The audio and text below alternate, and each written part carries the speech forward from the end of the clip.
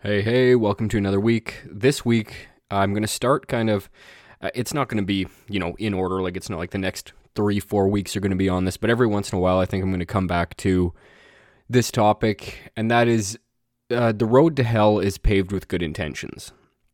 And I mean, we can look all around today and see all these different things, whether they be political movements, social movements, whatever it may be, that they're under the guise of something that's really good for society on the whole. And, this is kind of looking at it from the standpoint of the average person who gets involved or the average person who gets caught up in it.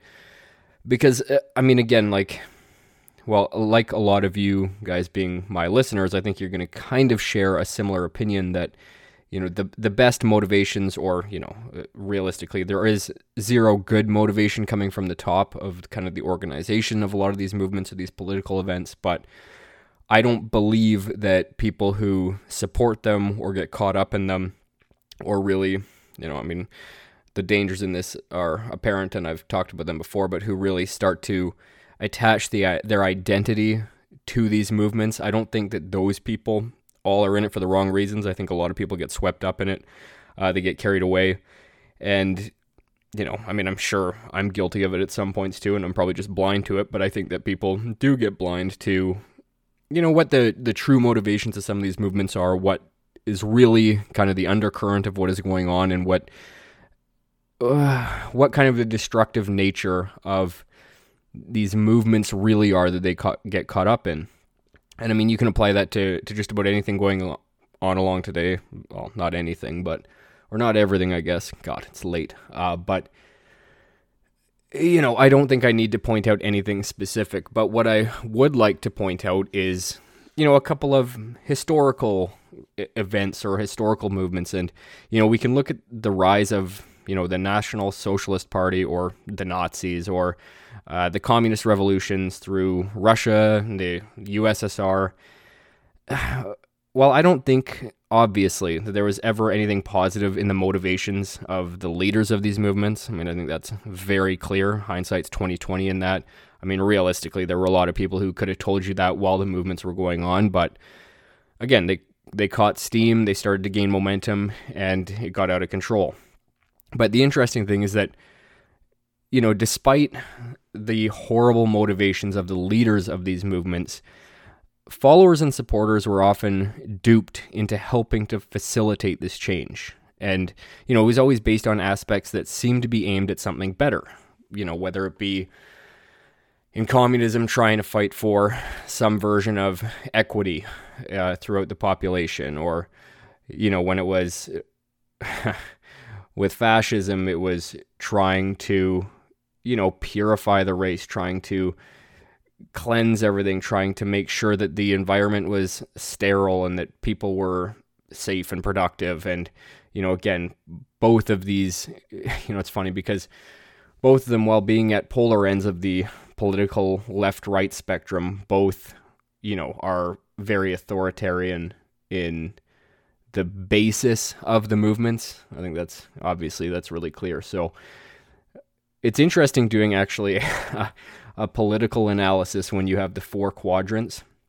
It goes from authoritarian to libertarian on the y-axis, so the vertical, and then your horizontal axis, the x, is, I forget what the one was that I had read it, but anyway, it's between left and right, and that's usually based on economics, is ultimately what that axis is determined on. And then the top down, the y-axis, is based on how much government control you believe there should be within the system. And so it kind of plots you on a grid rather than just viewing it as a left versus right thing. I think they're really interesting. I've done a bunch of them. I usually end up just about dead center on the x-axis and very far into the libertarian on the y-axis. I don't think that would be a surprise to just about any of you. But anyway, if you ever want to, they're actually pretty interesting to do. At least I find them anyway when we've got a group of friends who do them, and then we just compare and talk about them. So anyway, going back, so taking that saying literally, the idea that, paving, the road to hell is paved with good intentions. Let's take that literally. So let's say you're building a road, or a train track, to carry boxcars or whatever else to wherever the end destination may be. One mastermind has to plan the direction and the, general layout of that road. But in order to actually build the road, to get it from A to B, it takes a workforce. It takes a mob. It takes a willing population of people who usually get duped by kind of the shiny facade of whoever the enthusiastic speaker is or whoever it is. They get duped into believing it, and they believe the good parts of it. And again, regardless of the intention of this designer, this political figure, this social activist, whatever, they need a workforce who believes that it's for something good. And so they may have no idea what the nefarious destination is of this path, but they are 100% instrumental in facilitating its creation.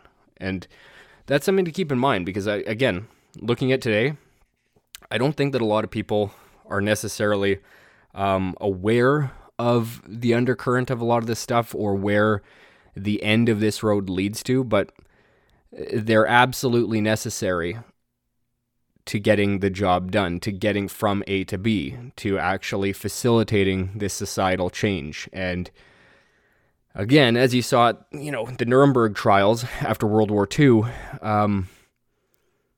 those people aren't blameless. They still are held to account.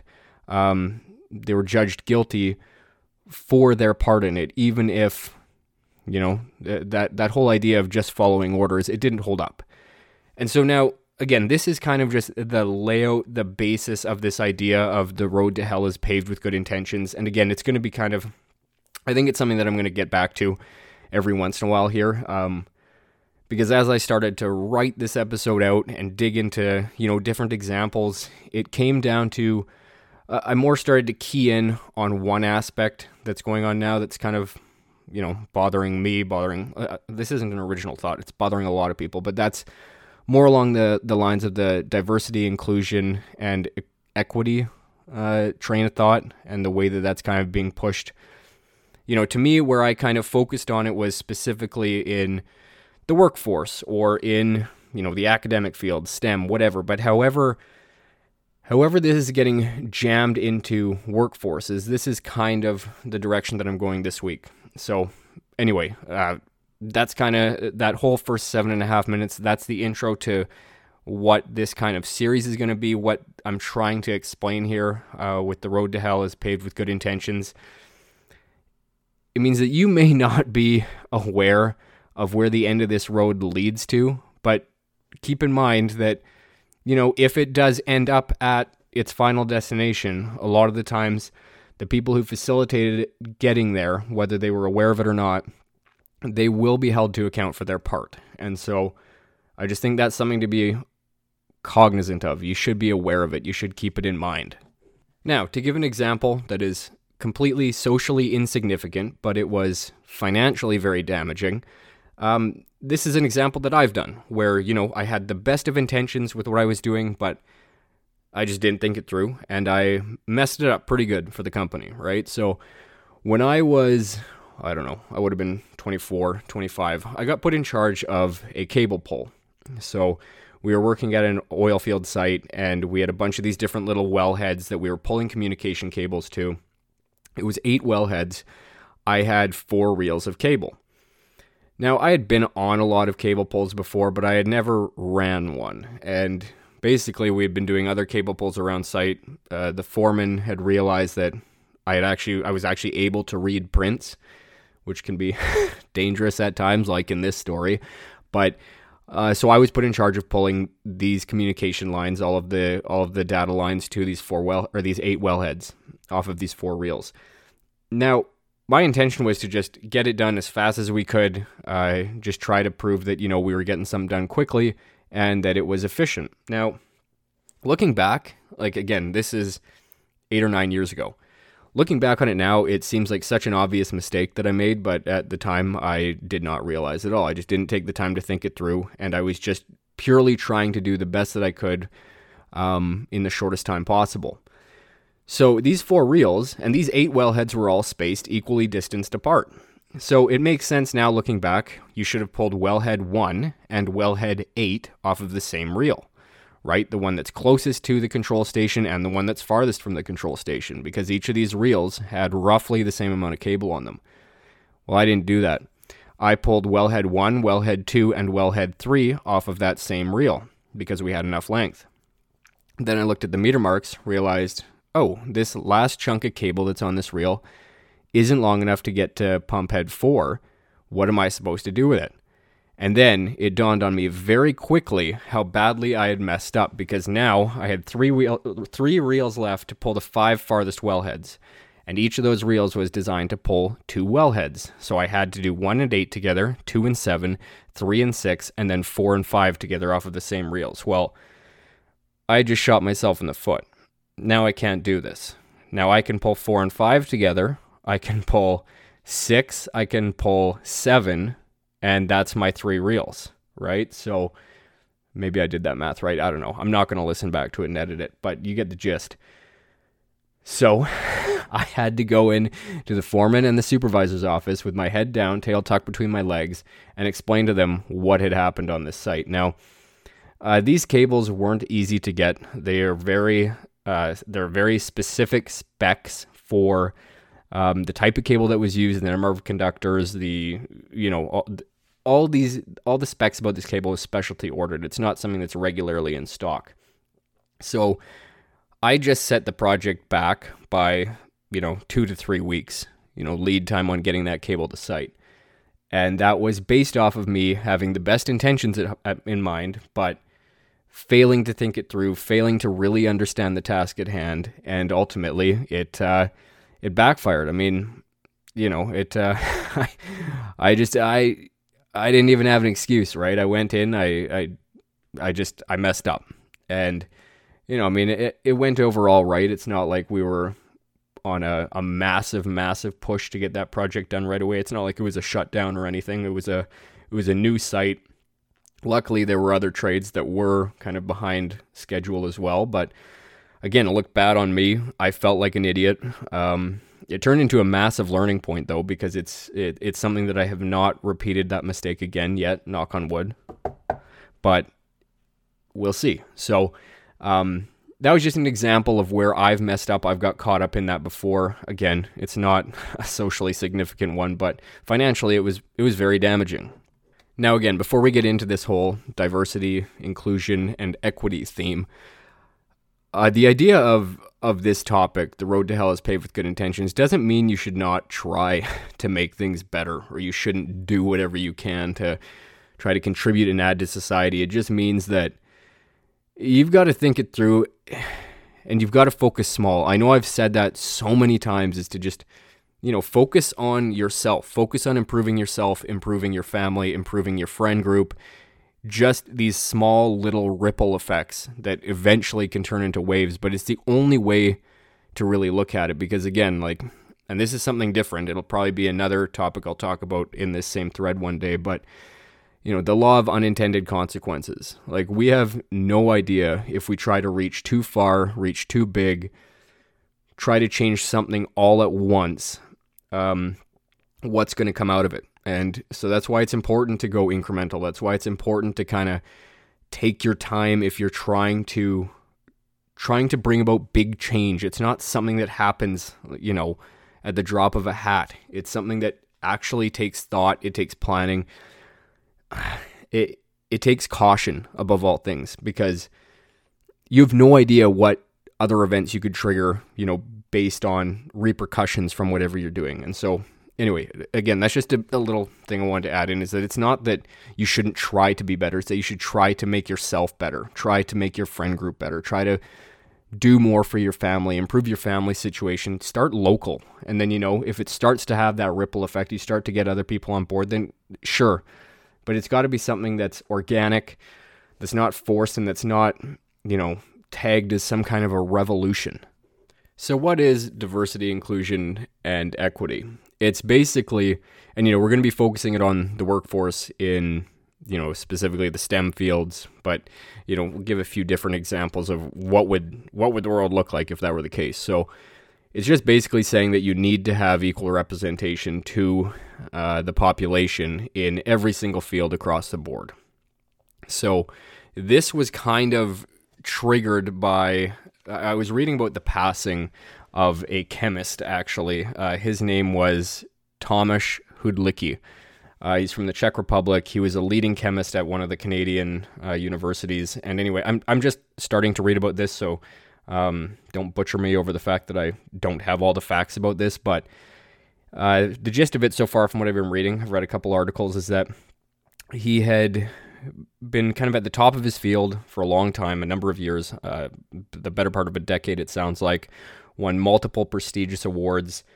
And then he ended up writing a paper that was talking about how this ideology of diversity, inclusion, and equity was watering down the STEM fields, chemistry in particular. Now, this got him in a ton of hot water, obviously, by the woke crowd, the blue hairs. But basically what he was saying is that he thinks that in that field, it should be based entirely on merit, entirely on value, and not on the color of your skin, what gender you are, or what your belief system is. It should be based on value, on merit. Again, this idea of a meritocracy, which I've talked about plenty of times, and it's going to be a recurring theme, obviously. But and he was raked over the coals for this opinion.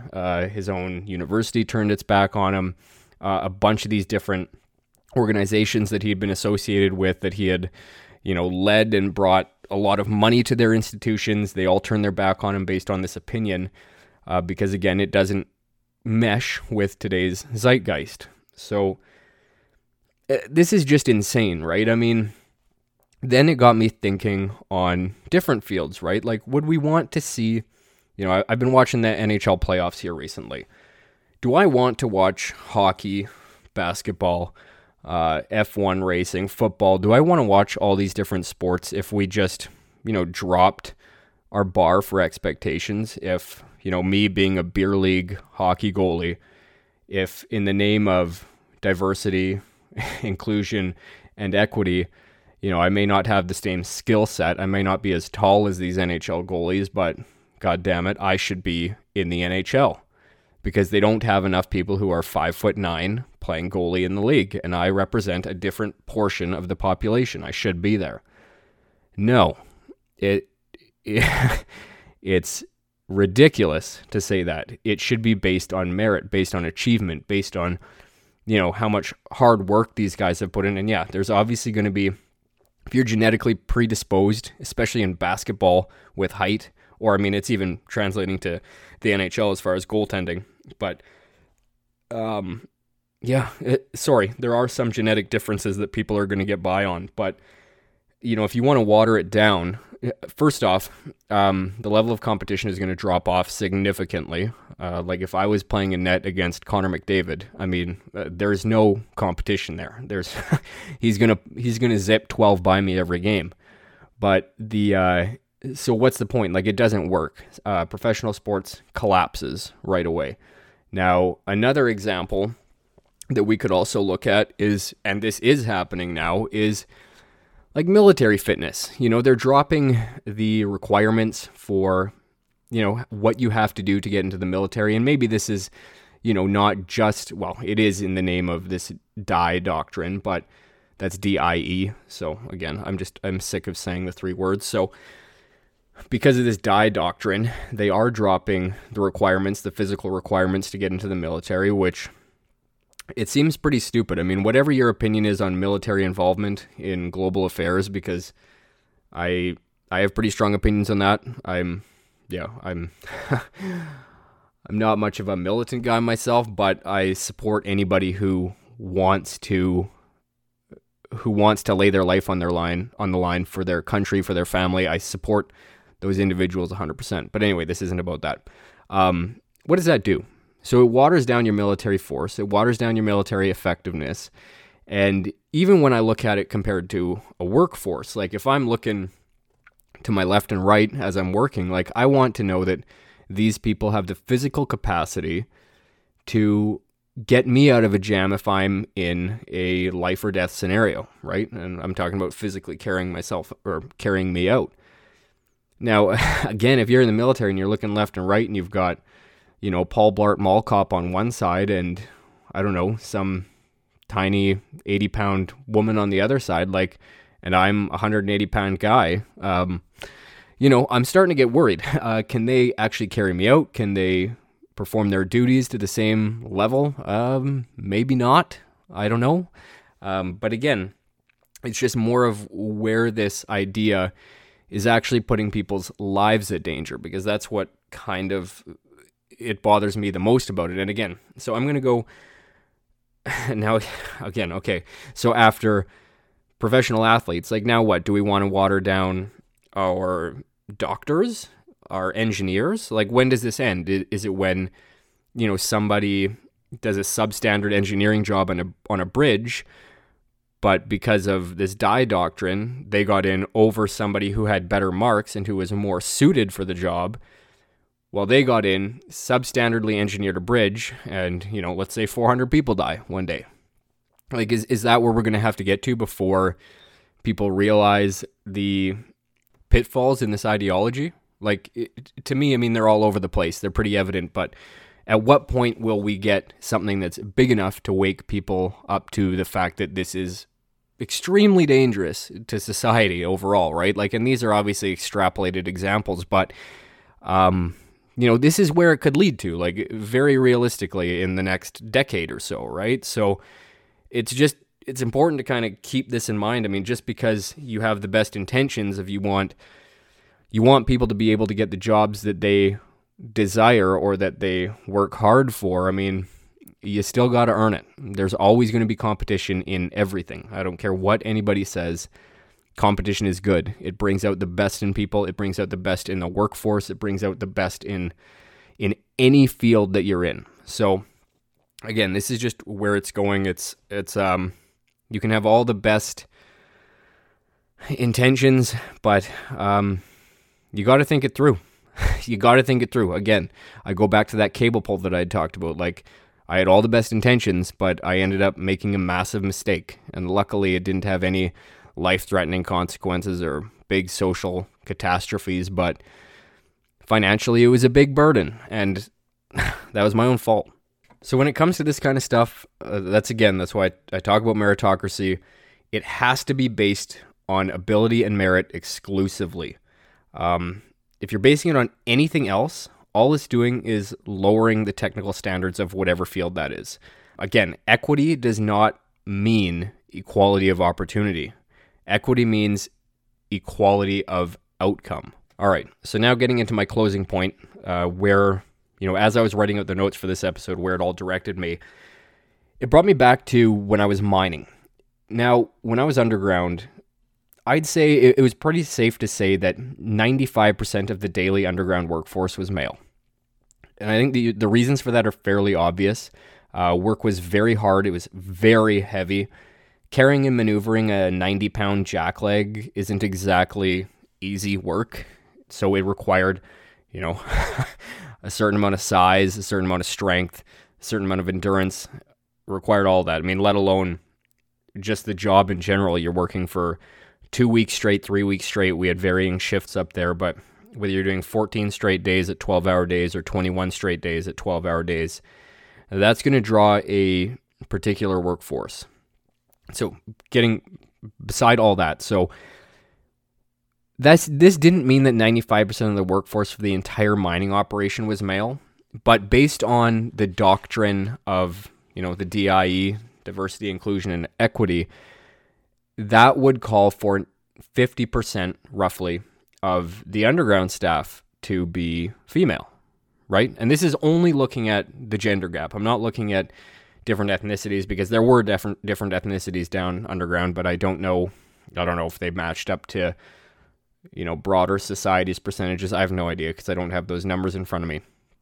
Now, again, to my female listeners, is this a dream job to you guys? Does this sound like something that you want to be forced into?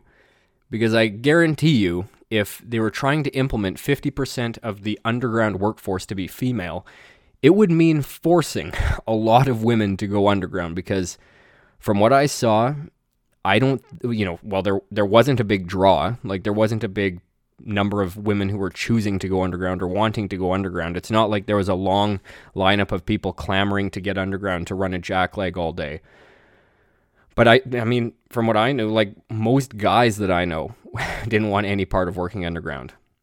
And so again, like, maybe this seems unimportant to some of you guys. Like, after all, by most workers' safety manuals, you're protected under law that you only have to be able to lift up to 50 pounds. Anything above that, you can ask for assistance. And so surely underground, you would have been protected by law that, if you couldn't walk around with this 95, 90 pound, whatever it was, jackleg, then you could get a hand, right? And there's no reason that you'd be fired for that. That's perfectly fine. But what about in an emergency? Because I was also part of the mine rescue team. Now, the important thing about that, we had mostly men on the mine rescue team. Each rescue team consisted of 6 people. Going underground at a time were 5 of them, with 1 person coordinating on the surface. Now, on our teams, again, we had, I believe it was 3 or 4 rotating teams. We would kind of stick with our own teams just so you could mesh a little bit better. But I know for sure that, we had 1 woman on our team. I know that there were at least 3 other women involved in the mine rescue team.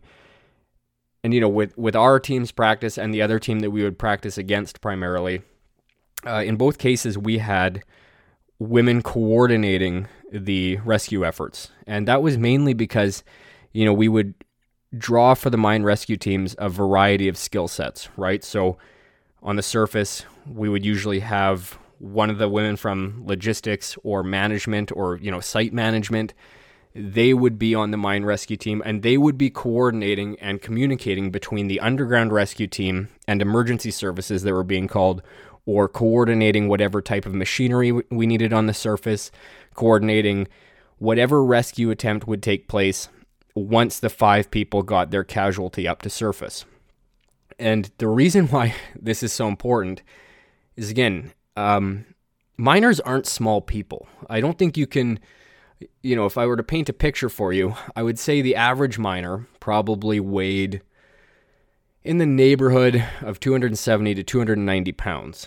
Obviously, I'm much smaller than that. I'm 5'9", weighing in at about $180. When I was underground mining in better shape, I was probably around $190, $195. But again, I was small for the mine rescue team. But we had to have a variety of knowledge and experience on there. So I was primarily on the team just as a physical asset to help carry and lug weight around, and also in case there was an electrical emergency underground. Because again, you would need to be able to isolate the area that was affected. You'd have to make sure that it was safe for people to enter. And that required a certain level of expertise on the electrical system of the underground workings. So again, we would pick these teams based on skill sets. It was not based on gender, on, orientation, on beliefs, on race, on anything else. It was based on what your skill sets were that could bring this to the team. Now, again, we're only kind of focusing on the gender gap this time for gender diversity. So I had alluded to that most of the miners were around 270 to 290 pounds. That was not the case for everybody. We had a couple of miners underground who were above 350 pounds. And those were actually the people that we would use. We wouldn't use them physically because, again, these are practices, but we would weigh down our sleds with 350 pounds is what we started at, just to get an idea of what we might be up against in case we had a rescue. And again, like, this is in an emergency situation. Like, this isn't your average run-of-the-mill day. But if you've got a 350-pound casualty or injury, 350 pounds of dead weight that you have to haul 2 kilometers uphill to get to surface, because, again, we had to do this under the worst-case scenario. So let's say it's in, again, we were all gassed up. We had all of our breathing apparatuses on. We were in an enclosed circle or an enclosed loop system for breathing. And if the environment didn't allow for vehicle access, if there were multiple blockages in the way, whatever the case may be, we had to do this manually, by hand, carrying 350 pounds, 2 kilometers up the ramp up to surface, to where then we could get mechanical advantage, mechanical help to get that person carried to safety. Now, if we had, a couple of 110, 130 pound women on the crew, and I'm going to emphasize this, I was small for the mine rescue team. I was taxed to the absolute limit trying to take part in this. So when we have the 5-man team, you've got one person leading, 4 people are on the sled carrying this casualty up to surface. And so you would rotate, right? Like everybody, your leader, the commander, the person in ahead. And again, we're all tethered together. We had to do this under smoke conditions so that you have no visibility. You can maybe see your hand if it's 10 inches above or in front of your face, but you've got the blind walking cane. You're walking around. You've got whistles for your commands because you can't really see or hear people accurately, but you can hear a loud whistle. So you'd be walking up and then you would rotate. You would slowly lower the casualty.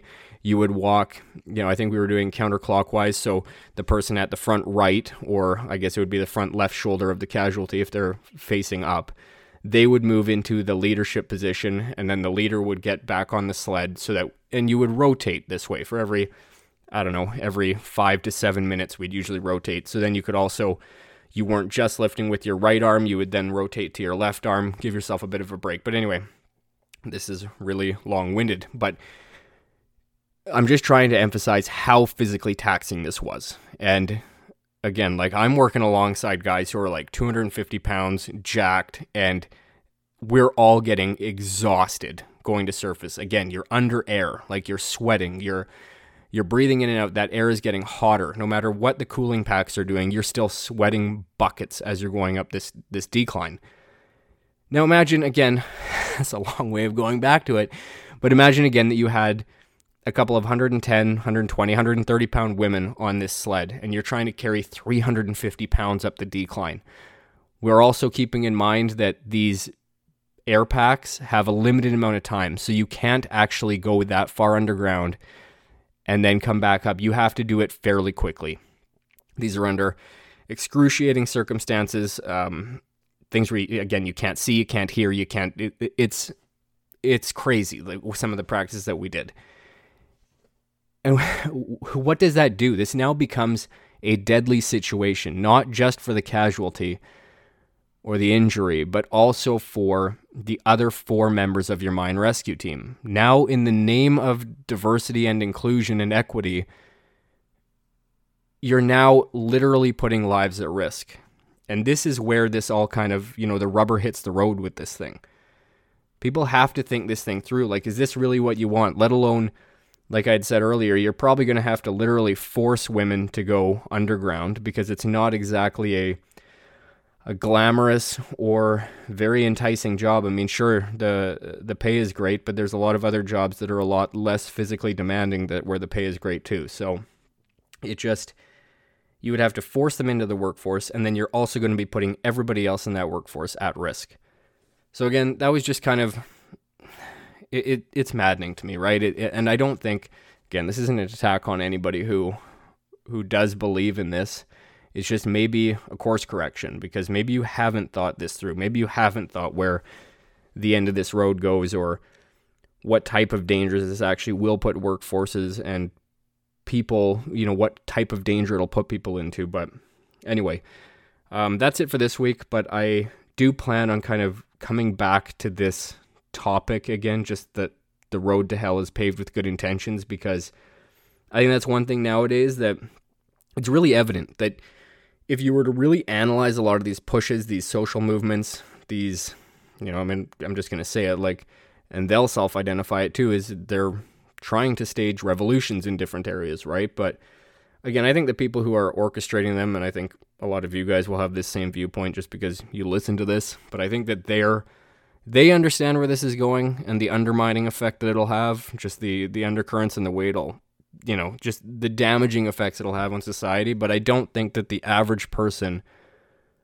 who believes these ideologies does think it through that much. So maybe this is just an encouragement to think it through a little bit more. And, I never do this. Well, maybe I do in the pre-recorded outro. I don't know. I never listen to it. But for a call to action this week, if you could just mention this podcast to one friend, to one coworker, to somebody who you think might, draw something from it or might enjoy it, or I don't know, maybe whatever. I'm just trying to grow this community a little bit. I know that I'm massively at fault for this because I've been kind of taking a foot off the gas with this, going bi-weekly rather than weekly. But again, we're almost done the renos and the maintenance to the house, so I'm gonna be getting there again. I'm hoping to do one again next week and start to mix in guests again. It's just, I want to get the office all built before I really start interviewing people again, so I have a comfortable spot to do it from. But anyway, if you could just share this with one person, 2 people, if you're really feeling generous, but I'd really appreciate it. And again, thank you so much for coming back this week, and I'll talk to you again next week. All right, everyone, that's it for today. I hope you found some value in this week's episode. If you did and are interested in more content like this, please rate, review, subscribe, and recommend the podcast to a friend. I really appreciate all the feedback you have given me to this point and look forward to hearing from you again.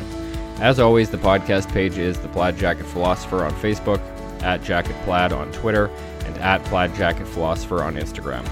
That concludes this week's episode. Thank you so much for the continued support, and especially to those of you who reach out weekly with comments on each episode. Have a great week, and I'll talk to you all again soon.